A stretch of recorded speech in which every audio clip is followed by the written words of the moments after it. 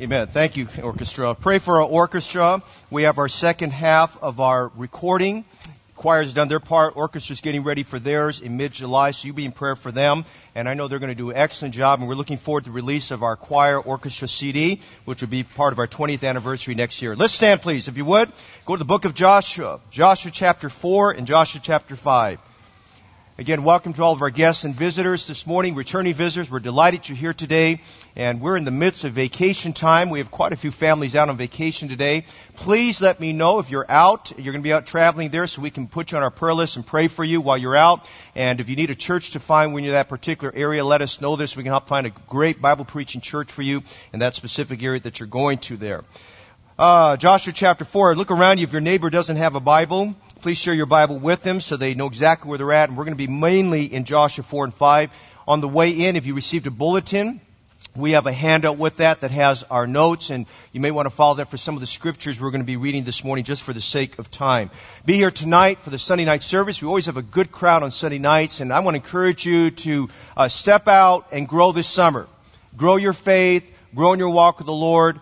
Take some steps of obedience and get built up. I'm looking forward to tonight's passage. We're going to be primarily in Psalms chapter 61, but we're going to be using Psalm 61 as a springboard for understanding 2 Samuel 15 through 18. And if you've ever wanted to get an understanding of the Psalms and just what God can do in your life, come tonight. The title of tonight's message is Broken but Blessed. And it'll help us to understand when we go through some deep crises in our lives, how we can find the blessings of the Lord in the midst of all that. And that'll encourage your heart, especially if you're going through a trial or difficulty right now. You ought to be there tonight and let the Lord work through your heart. Joshua 4, can you give me an amen that you're there? That sounds pretty good this morning. Verse 19, Joshua 4, verse 19. And the people came up out of Jordan on the 10th day of the first month and encamped in Gilgal. Underline or circle the word Gilgal. We're going to be looking at Gilgal today. And if you'll catch what I'm going to tell you this morning about Gilgal, you'll understand every other place thereafter in the Old Testament how Gilgal is very significant. The Bible says the people came up out of Jordan on the 10th day of the first month and encamped in Gilgal in the east border of Jericho. And those 12 stones which they took out of Jordan did Joshua pitch in Gilgal. Now they've gone from being on the east side. They're now on the west side of Jordan. They're in a little area called Gilgal. Now go over to chapter 5 with me. Notice verse 9, and we'll read down to verse 11. And the Lord said unto Joshua, This day have I rolled away the reproach of Egypt from off of you, wherefore the name of the place is called Gilgal, and circle the word Gilgal again today, called Gilgal to this day. And the children of Israel encamped in Gilgal, and kept the Passover on the 14th day of the month at even in the plains of Jericho. And they did eat of the old corn of the land on the morrow after the Passover, unleavened cakes and parched corn in the self same day. I want to preach a message this morning, kind of just on the thought of Gilgal today, because it is very significant in the Christian life. And it might be today, this might be your Gilgal day. But I'm going to preach a message entitled Operation Gilgal. Now, Father, this morning, we could just tell you today, we love you, and we're so thankful for all that our ears have heard and our eyes have seen. Thank you for Sister Ortega and Brother Dewey for their baptisms. Thank you this week for many salvation decisions. Thank you this week for folks who've been invited to church and are here today. Thank you this morning for our members who are here. Thank you today for Jesus who died on the cross for our sins. And that, Lord, you're Almighty God and you're the everlasting Father. And we thank you this morning that, God, you love us and, Lord, you have something special for us and that this is the day that you've made, a day in which you're to be glorified and we are to rejoice in you. But it's also a day, Lord, where you want to do a great work in our hearts. And today we pray that the Holy Spirit, who is our comforter and who is our teacher, the one who comes alongside of us, our best friend, that, Lord, He will help us to understand your word and that He will help us to feel a sense in our heart, a moment of decision, that He will help us today to be greater and better Christians, that He will help us today to see, Lord, decisions we must make that will honor you. Today, we know that, Lord, you love this congregation and you want to do something great in our hearts. And we're just praying, asking today that you'll do that now. Bless this time. We pray it'll be a very memorable moment, we pray in Jesus' name. Amen. You may be seated. those of you who are returning attendees here at the church and those of you new to the church, we've been in a series for the last few weeks here from the book of Joshua. And the book of Joshua, the theme is entitled Victory in Jesus Christ. And I hope you don't miss any of the services because every message in Joshua is centered on how you and I can be victorious through Jesus Christ. The Bible tells us that the moment we get saved, in 1 John 5:4, that this is the victory that overcometh the world, even your faith. The Bible tells us in 1 John 4:4, you are of God, little children, because greater is He that is in you than he that is in the world. And so as we look at this matter of the Christian life, and we look at the victorious Christian life God wants us to have, the book of Joshua helps us to understand those incremental and important steps we must make.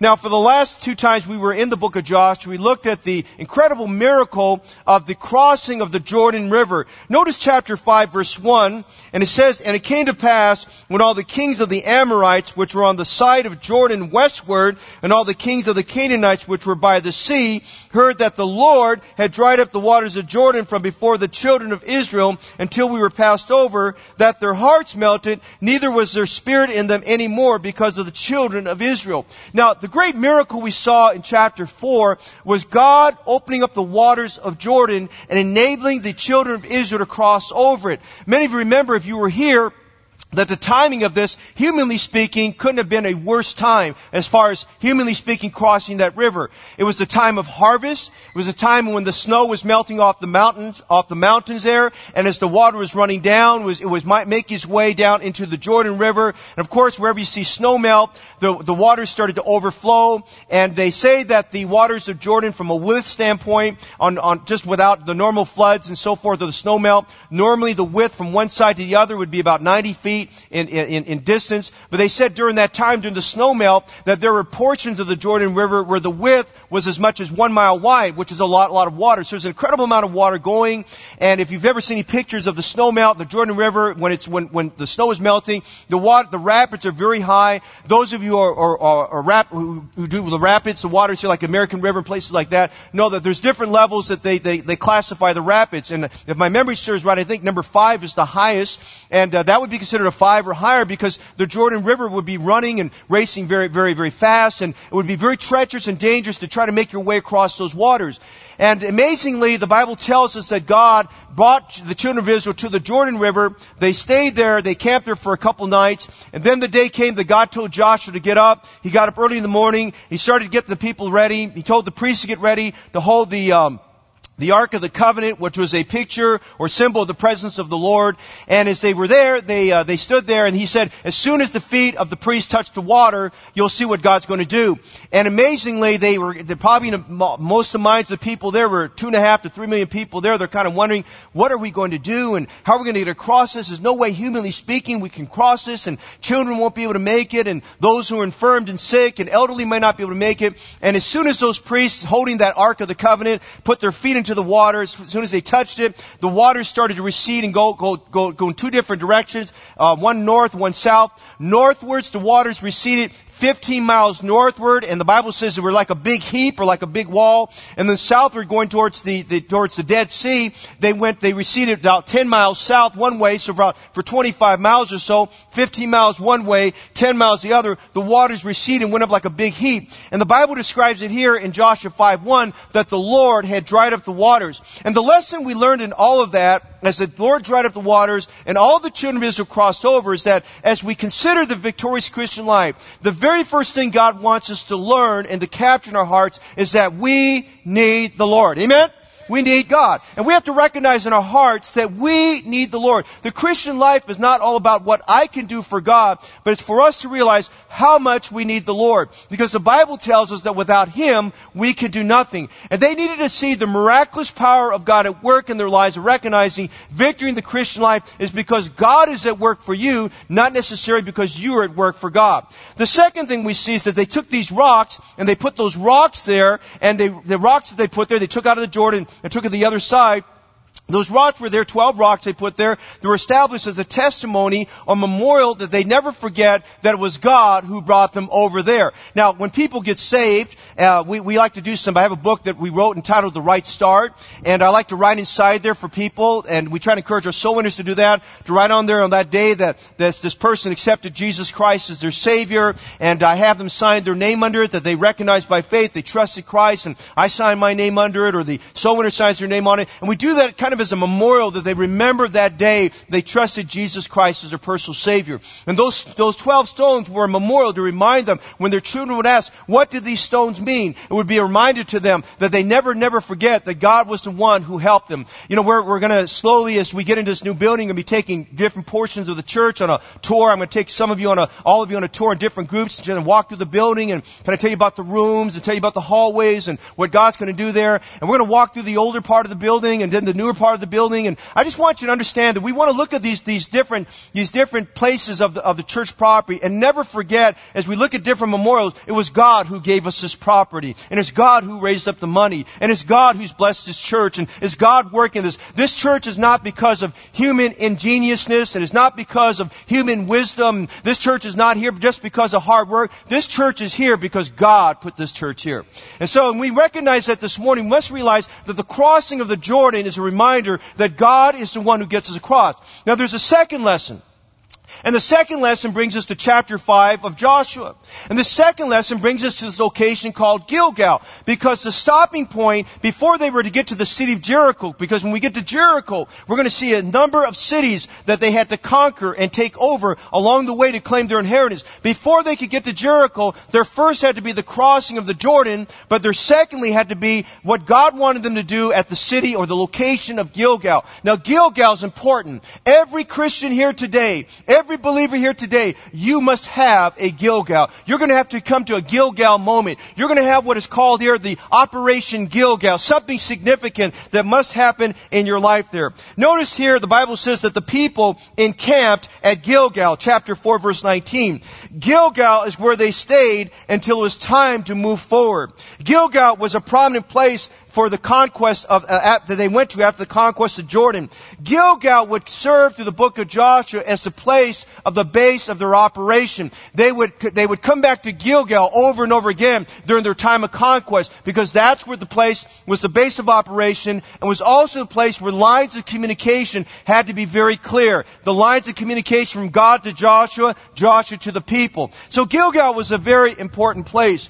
Gilgal was a place that would be later on a strategic location for the Jews. We've been going through a series on Wednesday nights on kings and prophets, and several weeks ago we started a series on looking at the life of Elisha, and I think I probably have one or two more messages on Elisha. But we saw when Elisha, there was a critical point in his life in 2 Kings 2 where he and Elijah came to Gilgal, and Gilgal was a very important place to him there, and we'll see that in other places of Scripture, but Gilgal is important in the Scripture, and Gilgal is a spiritual picture of a place important in your life and my life this morning. So this morning, I want you to join me as we look at the subject of Operation Gilgal. Notice three things very quickly this morning. Number one, would you notice in verse 1, we see a conquered enemy. In verse 1, we see a conquered enemy. May I read that passage to you again?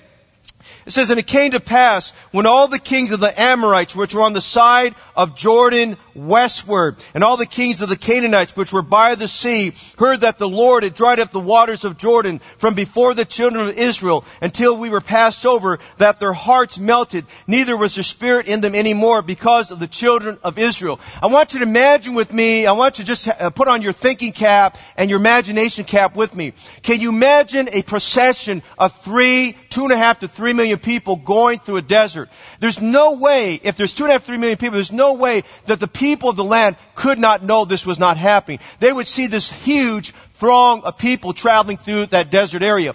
And can you imagine with me on the day that they crossed the Jordan River, that those were the days when the water was coming down from the mountains and because of the snow melt, and seeing these two heaps northward and southward, 15 miles up north, 10 miles down south, this huge heap of water going up. Can you imagine people in the city of Jericho standing on the top of those walls there, looking and seeing this great thing, and people alongside there looking and watching happening as they watched the children of Israel come across here. And the Bible tells us something very significant in verse 1 here. It says that the kings of the Amorites. Now, when you read the term the kings of the Amorites, in many, many cases, it's all inclusive of talking about all the people of the Canaan nations on that side.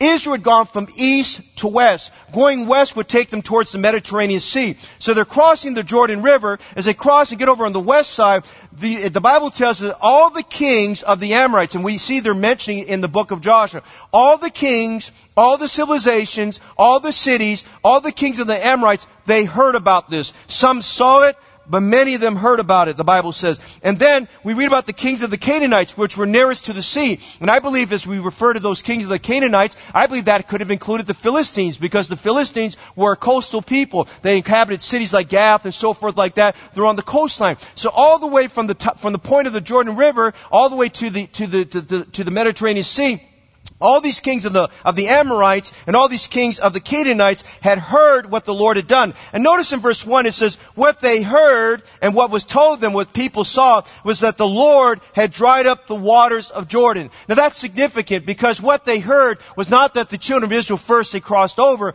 What they heard was the Lord had dried up the waters, because these were pagan nations. These were nations that worshiped other gods. And they were listening and they're thinking, well, our God never did anything like that for us. And they're thinking about, how did this happen? And nobody's ever seen the Jordan River during high tide. There's just part its ways like that. And the Bible tells us specifically that they heard that the Lord had dried up the waters. And it says, and it stayed dried until they were all passed over. And as we read that, it says that when that happened, it says the hearts of every one of them melted. And the word melted is kind of an interesting word. It means literally that the spirit inside of them dissolved. Then inside of them, the morale shrunk. Inside of them, they, instead of being very brave and being very courageous, they felt fear and intimidation. And the Bible goes on by telling us in verse 1 that their hearts melted, neither was their spirit in them anymore. They were conquering nations, and they were mighty nations, and they were fearful nations, and they were nations that had great walled cities and great defense systems. During that time, that was the age of the Bronze Age. Iron had not been invented,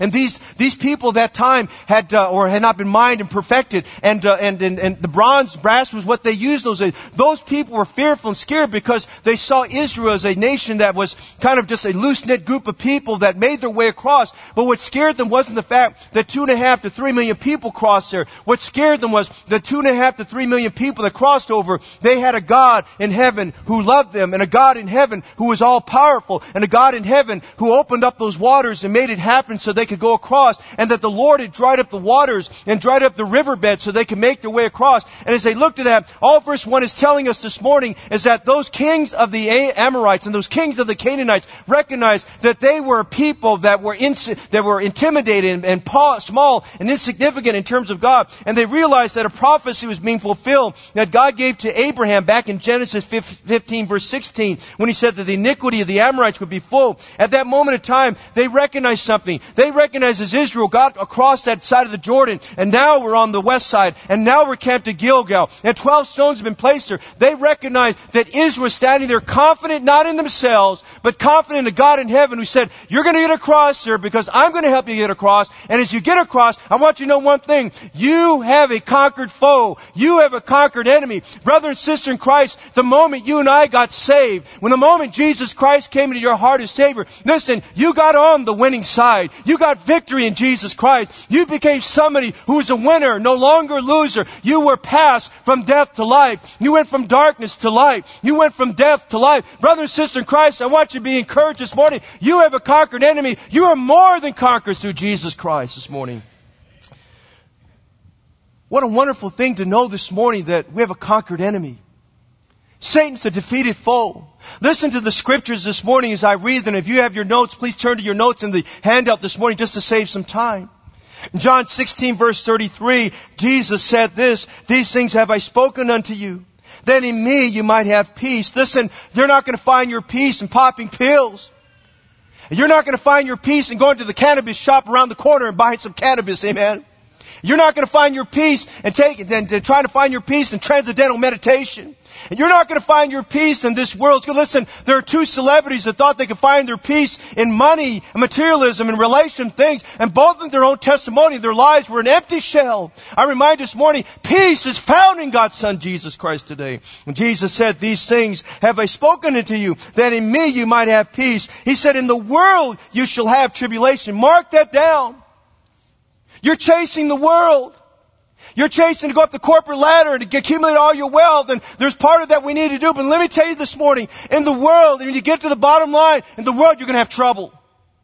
The world's going to give you trouble. You're going to find that it's not all cut out what you thought it would be. When Jesus said, in the world you shall have tribulation, but notice what He said, be of good cheer. I have overcome the world. Romans 6 verses 17 and 18. But God be thanked that you were the servants of sin. That's before you got saved.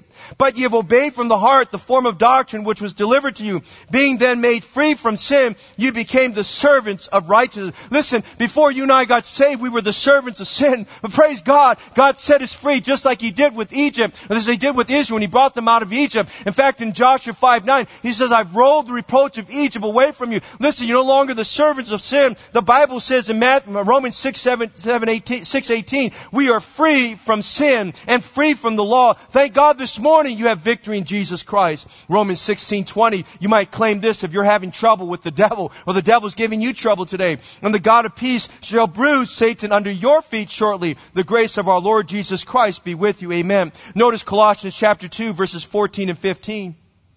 Blotting out the handwriting of ordinances that was against us, which was contrary to us. And He took it out of the way, nailing it to His cross. And having spoiled principalities and powers, He made a show of them openly, triumphing over them. Oh, thank God this morning, as gory and as hideous the death of Jesus Christ was on the cross, with all the bloodshed and the open wounds and all that He suffered, that He went through. Let me tell you this morning, He nailed our sins to the cross. He made an open show of Satan and the powers of hell, and He put them to defeat. And the Bible says here, He spoiled the principalities and power and made a show of them openly, triumphing over them. When Jesus rolled the stone away and rose again from the dead, He declared to them, I am victorious. And listen, when Christ died for your sins and rose from the dead, He declared victory over sin. He declared victory over death. And praise God, He declared victory over Satan. 1 John 4:4, you are of God, little children, and have overcome them, because greater is He that is in you than he that's in the world. Revelation 12:11, and they overcame Him by the blood of the Lamb and by the word of their testimony, and they loved not their lives unto death.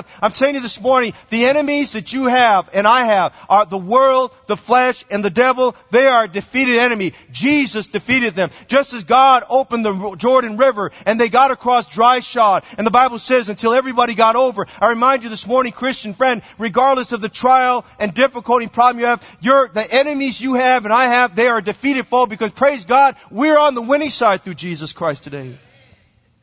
Don't live in fear. Live in freedom. Don't live in defeat. Live in victory.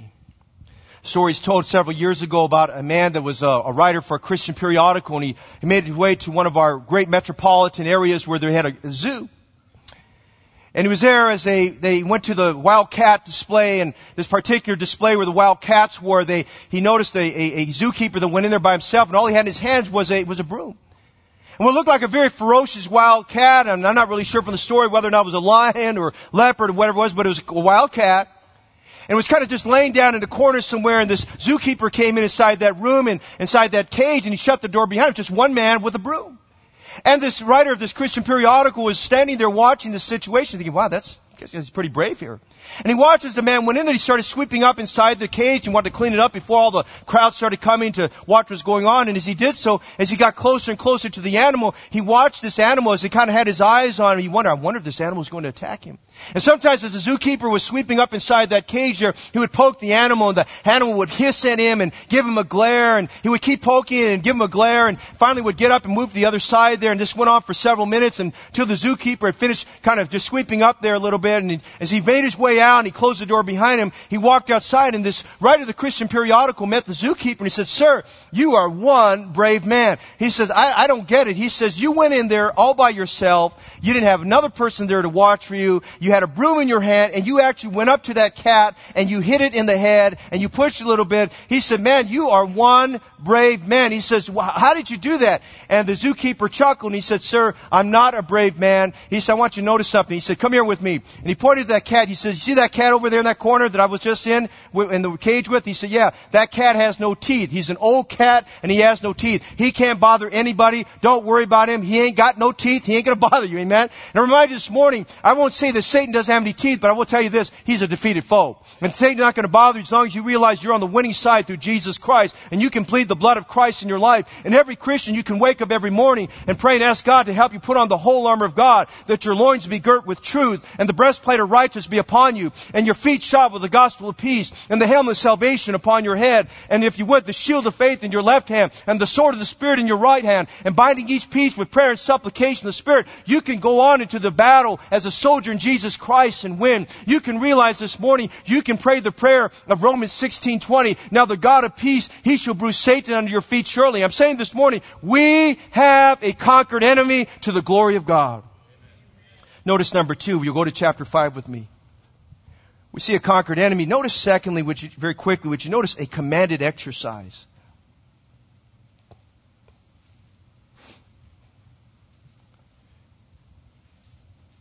God told them to park themselves or encamp themselves in chapter 4, verse 19 at Gilgal. As I said earlier, Gilgal would be a place of significance. Gilgal would be their base of operations. Gilgal would be the place where the line of communications had to be clear. It was there God would give His communication to Joshua, and Joshua would give the communication to the people. But before they could go to Jericho, which was the goal, before there be Jericho, then Ai and all the other Canaanite cities, before there was a Jericho to conquer, there had to be a meeting point between God's people and God at the place of Gilgal. You see, as we study this passage of Scripture, I said one thing in the last 2 messages. The crossing of the Jordan is not a picture of salvation.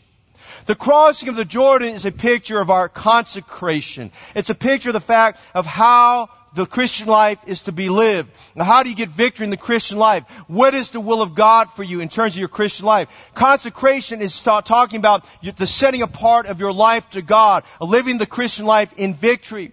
And I want to say some things this morning as we're at Gilgal, because in Gilgal was a very, very important stopping point in terms of consecration. You see, you and I are not ready to conquer unless we are ready in consecration. And you and I are not ready for Jericho until we are ready for Christ.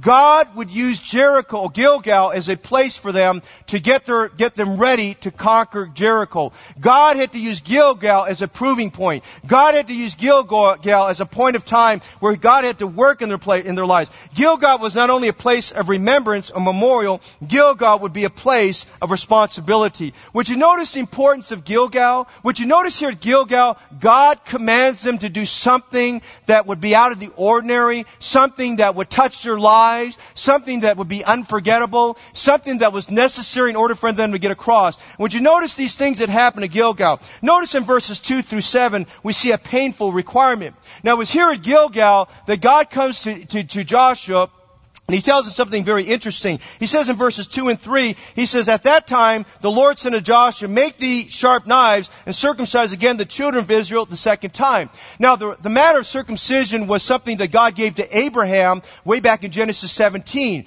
Circumcision was performed on males. Circumcision was something that was a seal of God's covenant to Abraham, going down to Isaac and Jacob. And circumcision was something that God wanted all the Jewish males to do that set them apart from all the pagan nations. Well, now that the children of Israel we're fast forwarding many hundreds of years later, now that they're over here at Jordan, they had crossed the Jordan, it had been over 400 years since the males had circumcised their baby boys. And so God is telling them there at this point, you need to stop here, He says, Joshua, and He says, I need you to take some rocks and make some sharp knives there. And He says, what you're going to do, and He calls it the second time, He says, during that time in the wilderness, because the people had unbelief and failed the Lord, all those men who were 20 years of age and older, they died in in the wilderness. They died there, and so was a new generation. Every baby boy that was born inside that wilderness area, they had not been circumcised. And so God told them, you've got to make these knives a second time. He says, because the circumcision is a seal of my covenant, is a symbol of the fact that you're the people of God. He says, you've got to take that, and you've got to perform what I call a painful requirement. You had to perform surgery on these young men that had to be there. And so we read verses 2 through 7, and Joshua does exactly what God tells him to do. He makes these sharp knives, and he goes out, and the men who were born during that time, those baby boys who are now men, had to go through this time of circumcision. Now, we notice some things about this. What was going on in verses 2 through 7 was a priority. And we find that when God gave the commandment back in Genesis 17, He commanded them, and this was carried on in Jewish custom, that on the 8th day after a baby boy was born, that would be the day in which he would be circumcised. There are many reasons for that. And if you want some interesting reading, I encourage you to get the book, if you can find it, by S.I. McMillan, entitled None of These Diseases. Great book, written by a Bible scholar that would encourage you just understanding why did God give them some of those things like that? And he discusses why that the 8th day was used. We're not going to get into that discussion this morning, but he talks about the 8th day that had to be done. So it was a priority. In fact, when God gave it to Abraham, He told Abraham to do that. Abraham did it properly. He did it the very next morning. He and all of the males of his household. So circumcision was a priority. Circumcision is painful. Circumcision was personal. No male was excluded. And so we realized that at the stopping point of Gilgal, all the Israelites had to stop there. They could not go forward.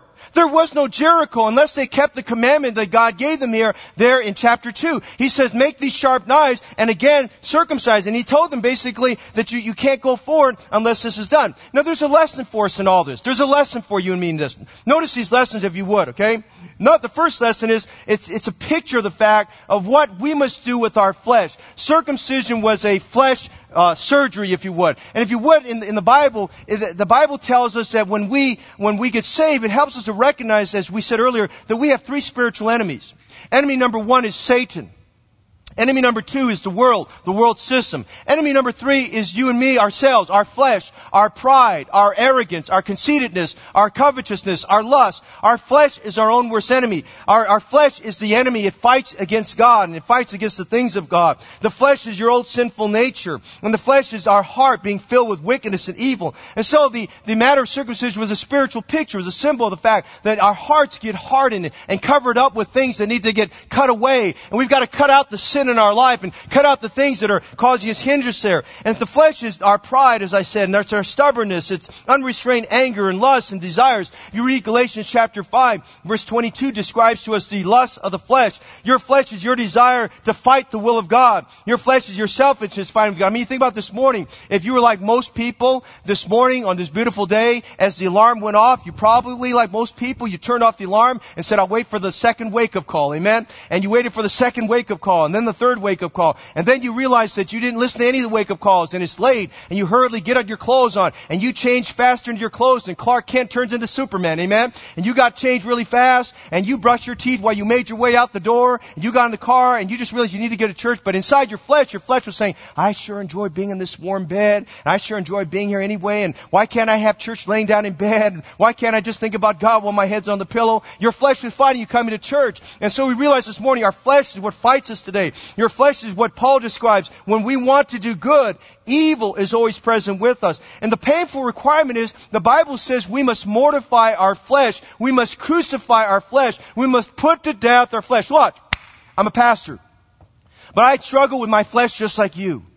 I struggle every morning getting up. You think, well, it must be easy for you to pray. Boy, it's hard to pray. You pray, no matter how long you pray and when you pray, getting up every day, no matter you got 1 hour of sleep or 8 hours of sleep, it's a chore, it's a struggle to just start to pray. It's a chore, it's a struggle to read your Bible. It's a chore and a struggle to serve the Lord. But you do it because you realize you've got to fight the flesh. You realize that our flesh there dwells no good thing. And so we realize we have to deal with our flesh, and God wants us to deal with our flesh. And notice how the Bible describes it if you'll look at your scriptures this morning. Notice Romans chapter 6, verses 12 and 13, as it tells us about this painful requirement. It says, let not sin therefore reign in your mortal body, that ye should obey it in the lust thereof. Neither yield ye your members as instruments of unrighteousness unto sin, but yield yourselves unto God as those that are alive from the dead, and your members of instrument of righteousness unto God. Here's what he's telling us. Our flesh, our body has, our flesh has a lot of tendencies to sin. We're weak. We're given to temptation.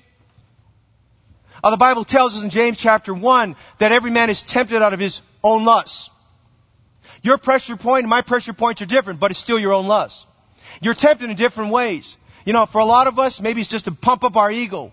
And to some others, it might be in areas of covetousness, whatever it may be. In some areas, people may be unrestrained anger. We're fighting with the flesh. Listen to what the Bible says in Romans chapter 6. Let not sin therefore reign in your mortal body. The Bible uses a word called mortification. Mortification, as we studied in Colossians 3:5, speaks about putting to death the flesh, dealing with our flesh right up front. And we've got to realize today, our biggest enemy we deal with every day is me, myself, and I. Listen to what Paul said in 1 Corinthians 15:31.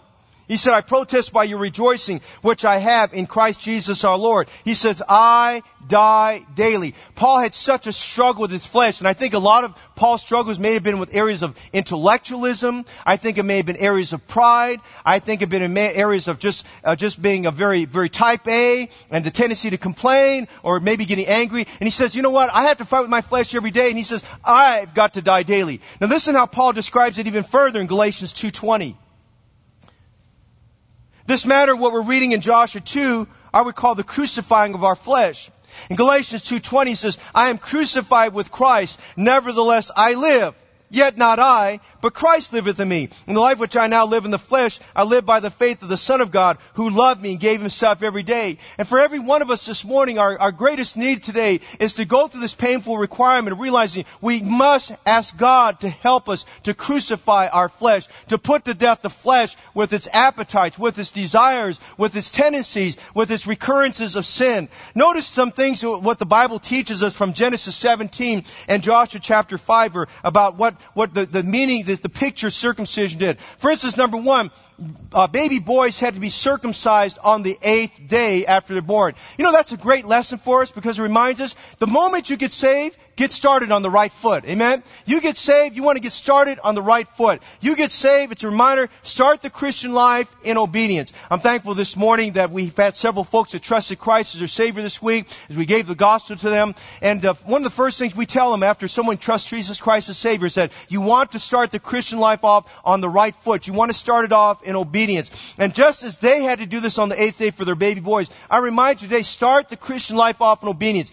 You're saved. You've trusted Christ your Savior. Be like Sister Ortega and Brother Dewey Wynn. Why don't you be like them and follow the Lord in spiritual baptism? Tell the brothers and sisters here at Heritage, you're not ashamed of Jesus, and you want people to know here at the church that you've got Jesus in your heart. You're not ashamed to tell other people about that. I'm just saying today we need to start the Christian life off in obedience. Notice something else here. Abraham had to promptly make sure that next day that he and every male in his household performed this. And it's a reminder today that we must be prompt in having victory over the flesh. This morning as God's Word is speaking to us, God's going to prick your heart. God's going to speak to you about some area of your life. Maybe God put in your mind as we talked about sins of the flesh, maybe a sin of the flesh that you're struggling with. And I remind you this morning, as God speaks to your heart, we must be prompt in obeying God. We must immediately be prompt in dealing with it. Don't put it off to another day. Deal with it now. Boast not thyself of tomorrow, for thou knowest not what a day may bring. Notice something else here. Every male had to undergo this requirement. There could be no exclusion. It's reminded to us this morning that dealing with the flesh is personal and dealing with the flesh is painful. Watch this morning. Jesus in the Gospels talks about, he uses this, he would be talking to people and he would say something like this. He said, if your eye offends you, pluck it out. He said, if your hand offends you, cut it off. He said, if your foot offends you, cut it off. Now, he wasn't talking about a literal plucking out of your eye or a little amputation your foot or a little amputation your hand. What he was telling you, help us understand, is that when temptation comes our way, we've got to cut off the source of temptation. We've got to cut off that channel that's bringing that temptation. We've got to cut off. And listen, I want to tell you this morning, for many, many people here in this room and many, many people outside this room, probably the greatest struggles most people have is dealing with social media and the internet. Your accessibility to things, your inability to cut it off. And quite honestly, Facebook is a wonderful tool and social media is a wonderful tool for communicating things, but we can get to this place where we're so overindulging ourselves and wanting people to know about what we're doing and where we've gone and our opinion of this and that we get so caught up with that it's all about us. And honestly, when it's all about us, we are treating ourselves as an idol. And I would just declare today, if we're struggling in that area of social media and internet, we need to cut it off. Amen? If you're struggling in some area of lust in your life, you need to cut it off. You need to see, just realize, I've got to cut that off. off. It might be you got to cut off the TV. It might mean that you need to cut off with spending your money on things that are wasteful. Whatever it may be, we've got to realize today there needs to be a cutting off. It's painful. I mean, you go through withdrawal pains and you realize those are difficult, but there needs to be a cutting off of those things. Notice something else here. The Bible tells us here, He tells us here in Joshua chapter 5 that this was a new generation of men. A new generation of men who had never gone through this painful requirement. You know that teaches me this morning, teaches you and I today? It teaches us that we must be careful that we don't pass down a faith that doesn't cost us anything. Amen? We must realize today that it costs us to serve Jesus Christ, and it costs us to live for the Lord. Jesus said, if any man doesn't take up his cross, as Jesus said, He said he's none of His disciple. I mean, it costs us to serve Jesus Christ. And we must realize that the Christianity here in America is not one that we think of as being very nonchalant and doesn't cost us. It costs us to serve Jesus Christ, and it costs us to live for the Lord. And we should know and realize today that we're not intent, as we see a lot of young people saved and young people added to the church. We don't want to pass down a faith that doesn't cost us anything. There's something else here. Every man had to make this decision. Every man had to submit themselves to this painful requirement. I'm just saying this morning, there was a painful requirement. You know, it hurts to deal with sin, and it hurts when we have to confess our sins, and it hurts when we realize that God is dealing with our hearts, and we have to just realize that that's part of the process of getting victory. And God was telling them here at Gilgal that they had to go through this, they had to do this in order for them to have victory. Many of you might remember the story a few years ago about a man by the name of Aaron Ralston. And Aaron Ralston was an outdoors man that loved to hike, and he went out there to the Utah area where, there was a lot of hiking out there. And he's doing some hiking in areas where experienced hikers should be, and he made his way down. As he did, he somehow got his right hand lodged between a rock and an 800-pound boulder. And he got himself so stuck there that he realized he couldn't jerk his head, he couldn't do anything, and he tried to wiggle himself free for 5 days and 5 nights.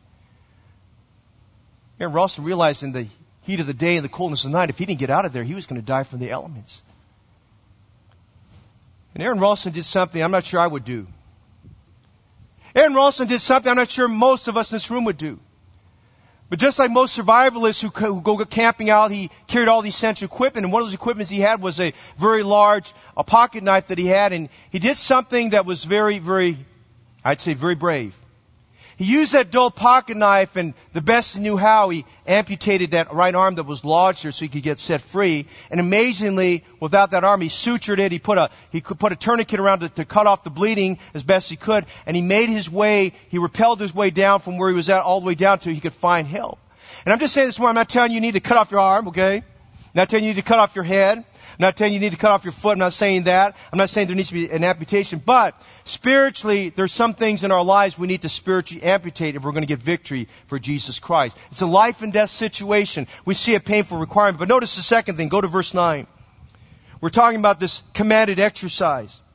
They couldn't get to Jericho unless verses 2 through 8 had been exercised. But notice something else. We see a providential removal. Would you notice verse 9? And the Lord said to Joshua, this day, would you notice this phrase? I have rolled away the reproach of Egypt from off you. God was telling them, on this day, as you fulfill this commandment, I've taken away, I've rolled away, I've removed the bad reputation, the bad name of Egypt over you. Now, what was that bad name?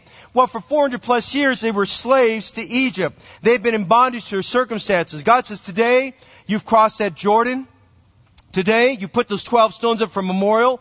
Today is a day where now you've followed my commandment. He says, today I've removed the reproach of Egypt away from you. He says, you are free. You're a redeemed people. They were the people of God. You no longer have the reproach of Egypt that you're slave. And may I say this morning, when you and I got saved, and you and I got Jesus Christ in our heart, God took away the reproach of sin from our lives. He took away the reproach of evil from us. We became the people of God. We received the gift of eternal life. God became our Father. Listen to what the Bible tells us as we think about these beautiful reminders. In Psalms chapter 40, the Bible says this, He brought me up also out of a horrible pit, out of the miry clay, and He set my feet upon a rock, and He established my goings. He's put a new song in my mouth, even praise unto our God. Many shall see it and fear, and shall trust in the Lord. Here's our circumstance. Before you got saved, we're standing on sinking sand. We're in miry clay. But the moment you got saved, Jesus took us out of the miry clay and He put our feet on a solid rock. He put joy in our heart where there was sorrow. He gave us forgiveness when we had the penalty of sin on us. He made us sons of God. He gave us a new name. He took away the reproach of Egypt from us.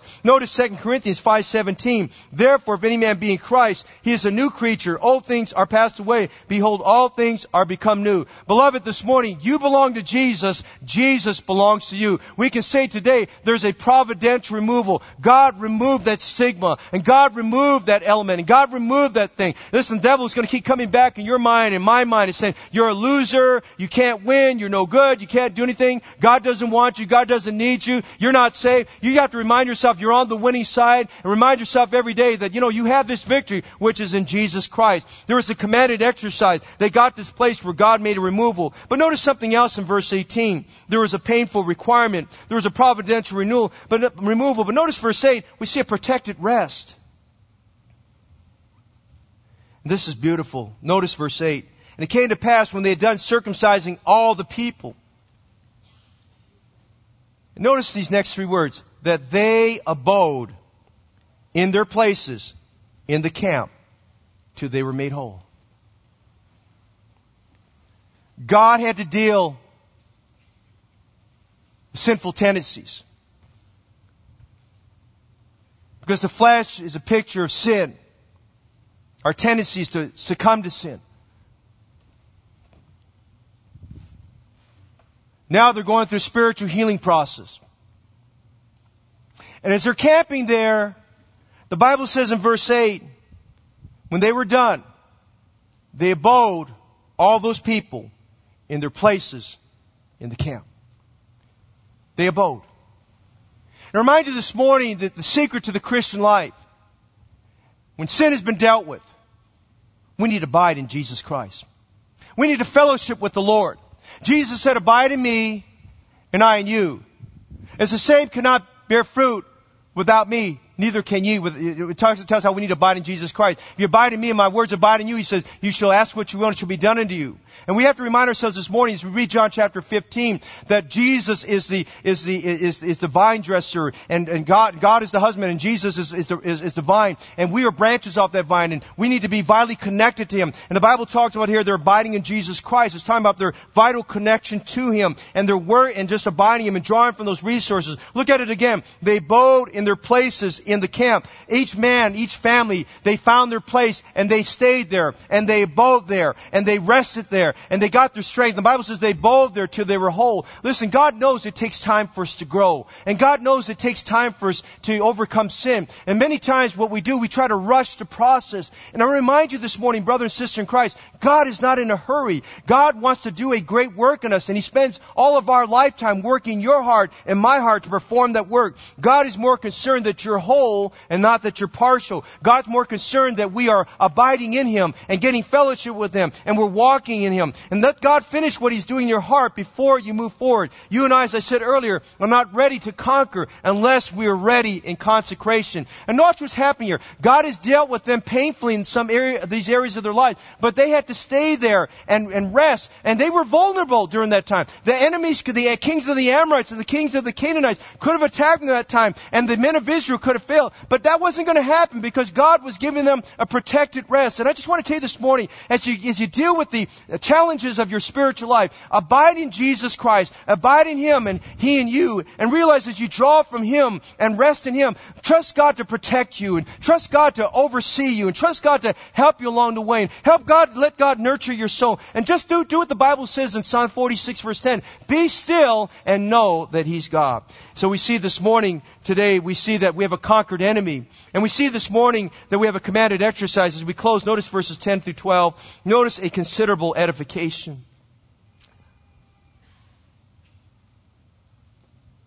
Verse 10 tells us they're camping in Gilgal.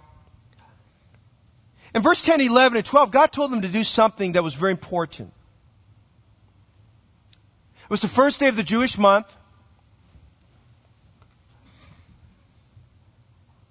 When they crossed over, it was the 10th day. On the day we're looking at, verse 10, it's the 14th day. That 14th day, the first month of the Jewish calendar, was the time they celebrated the Passover. It had been a long time since they celebrated the Passover. And God told them to keep the Passover. The Passover was a picture of the sacrificial death of Jesus Christ. They would take a lamb of the first year and slice the throat of that lamb and catch the blood. As they did so, they would take that blood, and they had the tabernacle with them. The high priest would go in and sprinkle the blood on the Holy of Holies there. And as they did so, the sins of the entire nation was atoned for. And all of that, the Passover, was a picture of Jesus Christ dying for your sins and mine. Notice verse 10 again. And the Bible says, and the children of Israel camped in Gilgal, and they kept the Passover on the 14th day of the month at even in the plains of Jericho. And there in Gilgal, in the plains of Jericho, in the midst of where the people of Jericho could see them, and perhaps maybe even the kings of the Amorites and kings of the Canaanites could probably see from maybe from a hillside. They watched the children of Israel stop, and they worshiped the Lord through the Passover. Number one, I remind you today, as we get ready to go forward for Christ and conquer, let us never forget we are not doing it in our strength, but in the strength of God. Let us never forget that Jesus died for our sins and that He shed His blood for you and I. They were to keep the Passover. And then notice in verse 11, they did something else. The Bible says they ate of the old corn of the land on the morrow, and the unleavened cakes, and then after that, and the parched corn. Now, this is all the stuff they brought with them out of the wilderness. They had old corn. They had manna from heaven that God still was providing for them 6 days a week. The seventh day they were not to collect anything. And they took this old corn of the land, and they would take the unleavened cakes and the parched corn, and on that day they were to eat of it. And the Bible tells in verse 12, after that, the manna would cease the next day. They would not have manna anymore because they were going to go into the promised land. And the promised land, God was going to meet all their needs differently. They wouldn't need to depend on manna anymore during the wilderness. And they wouldn't need to worry about the old corn of the land anymore because they would grow their own crops, and God would sustain them their land. But here's the thing I want you to think of this morning. They ate of the old corn of the land. They ate the parched corn. They ate the unleavened cakes. And all of that's a beautiful picture of this. They had to eat of that. They had to get their bodies nourished and strengthened as they were getting healed, as they were getting well, as they were resting. They were trusting the Lord, as they were abiding. They were doing all this because the next step after that is that after they were whole and strengthened and built up, they were going to go and conquer Jericho. And here's what I'm saying this morning. The victory we have in the Christian life, we've got to deal with the sin in our life. We've got to deal with our fleshly tendencies. We've got to realize we've got to crucify the flesh. Secondly, we must realize when we do that, we've got to trust the Lord. We've got to abide in the Lord. But to abide in Christ, we've got to take as much of the Lord Jesus Christ as we can. We've got to eat of the old corn of the land and the unleavened cakes and the parched corn of the land. And here's what I'm saying this morning. Before we can go on to victory, before we're going to do something great for God, we've got to get as much of Jesus Christ as we can. We've got to dine on the Lord. We've got to taste and see that the Lord is good. For every Christian here, I encourage you this morning, some of you are new to the faith, and some of you are just trying to discover the books of the Bible and trying to understand what's going on. Let me encourage you this morning to do what Peter says, to take of the sincere milk of the Word, the pure milk of the Word of God. Drink the milk of the Word, but don't stay on the milk. Don't be like a baby that's dependent on milk. Get to the place where you get to solid food and you get to the meat of the Word so you can discern between good and evil and understand the promises of God. And I realize this morning we've got to get as much of Jesus Christ as we possibly can.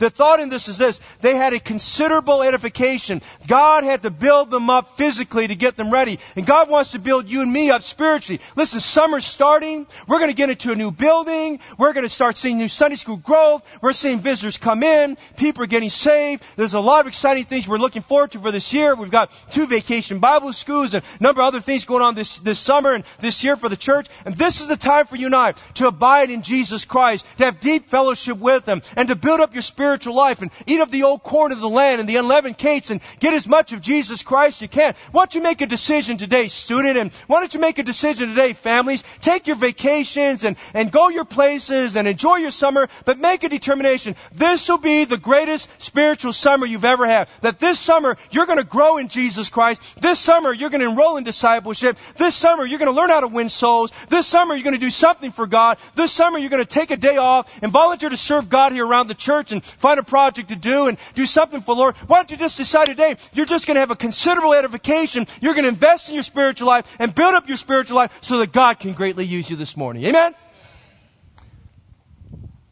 That's what God wants us to do. Get as much of Jesus as you can.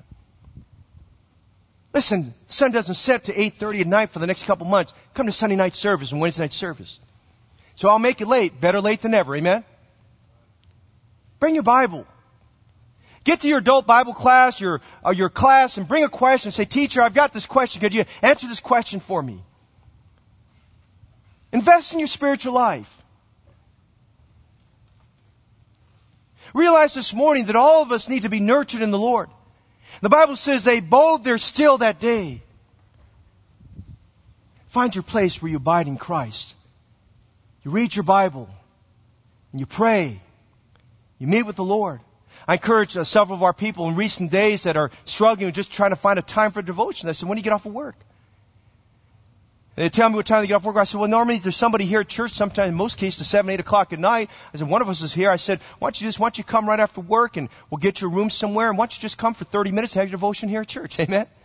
And find your place here and find a place to read your Bible and pray, and find someone to be an accountability partner that'll help you pray and read your Bible. I'm just saying this morning, get a considerable edification. Build up your spiritual life in Jesus Christ. As we close this morning, I want to tell you these things and we're done. God led them here, and the next stop is Jericho. They had a test they had to pass. Our students are just coming out of just finals. They had to pass those finals. Some are going through driver's tests. They have to pass those driver's tests.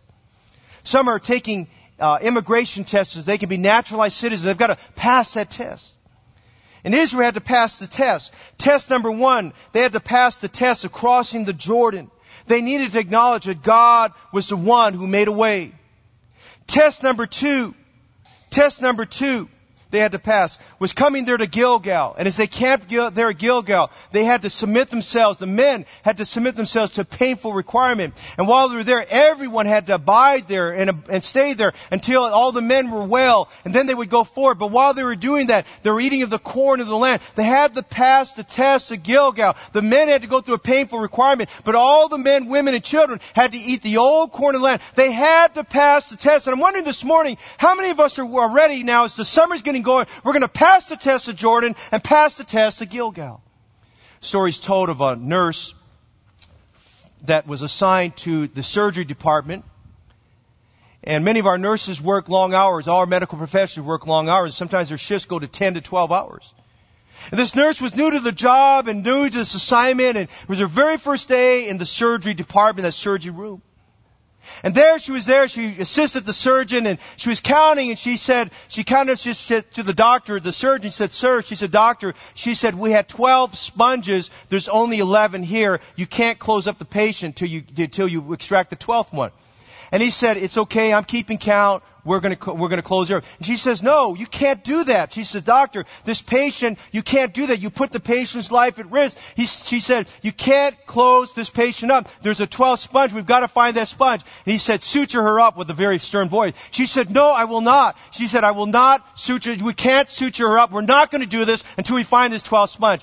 Immediately she said that, the surgeon moved his right foot off, and there on the floor was the 12th sponge. He looked at her and he says, you will do. You've passed the test.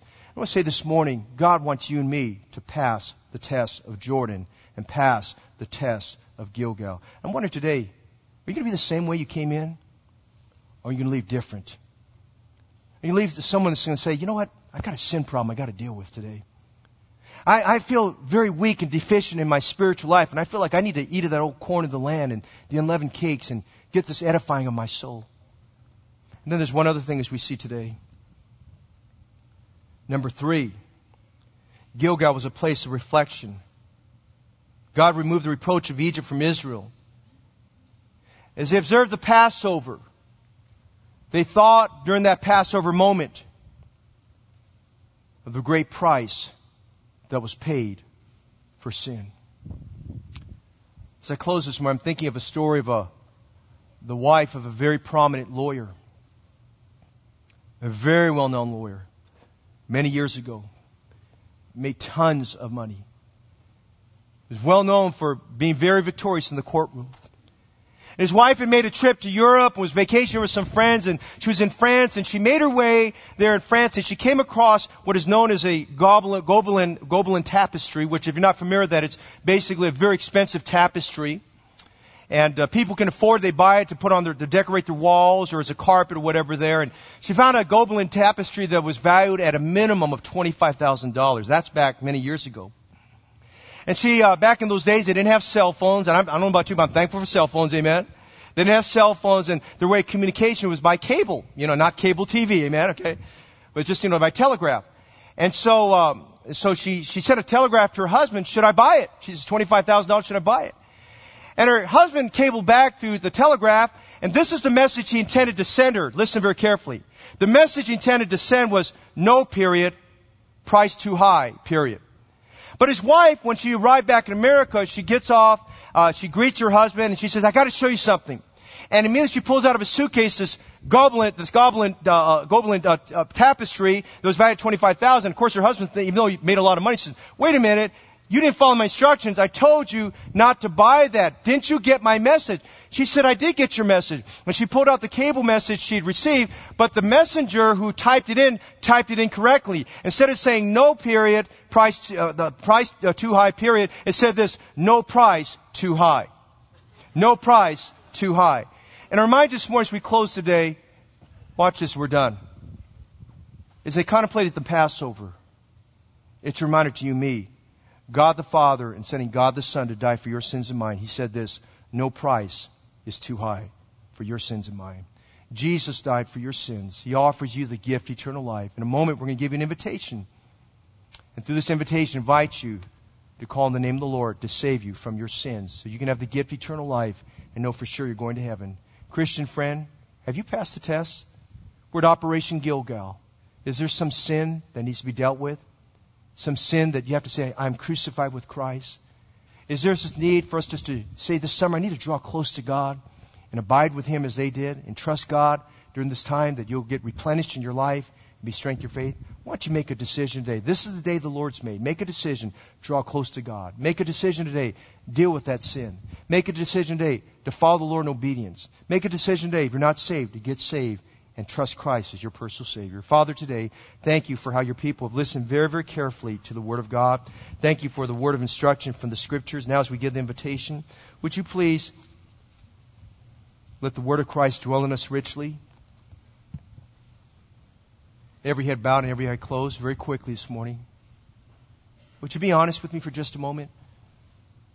How many would say this morning, Pastor Fong, as you start talking about the flesh and sinful tendencies, God spoke to my heart about a sinful tendency or more that needs to be crucified, that I need victory in. Would you pray for me this morning that God would give me victory over that sin? God bless you. Hands are going up. Who else would say, I need victory over a sinful tendency in my life? Be honest this morning. Be honest this morning. God bless you. Secondly, how many feel like this morning your spiritual life is on empty? It's draining. It's weak. And you need to come to the place of Gilgal and abide there. And eat of the old corn of the land. And eat of the unleavened cakes and the parched corn. You feel like, you know what, this summer I want to replenish my soul.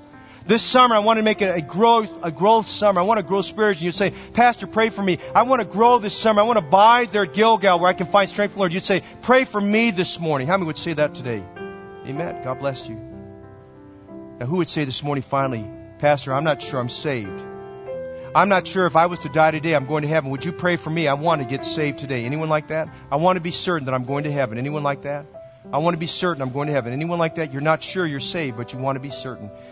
Jesus died for your sins. All of us are sinners. Sin must be punished. The punishment for sin is to be sent to hell and to spend eternity there.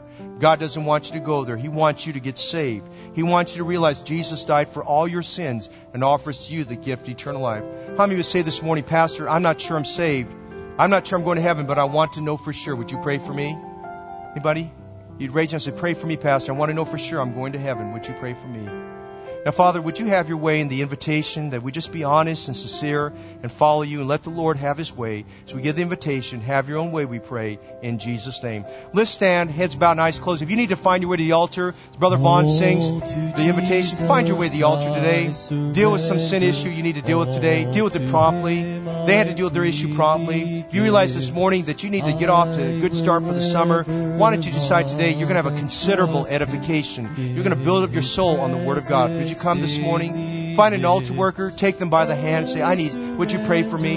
You're not saved this morning, maybe turn to your neighbor next to you and say, would you go with me? I want to learn how to be saved. I want to find out today how I can trust Christ as my personal Savior. Come this morning.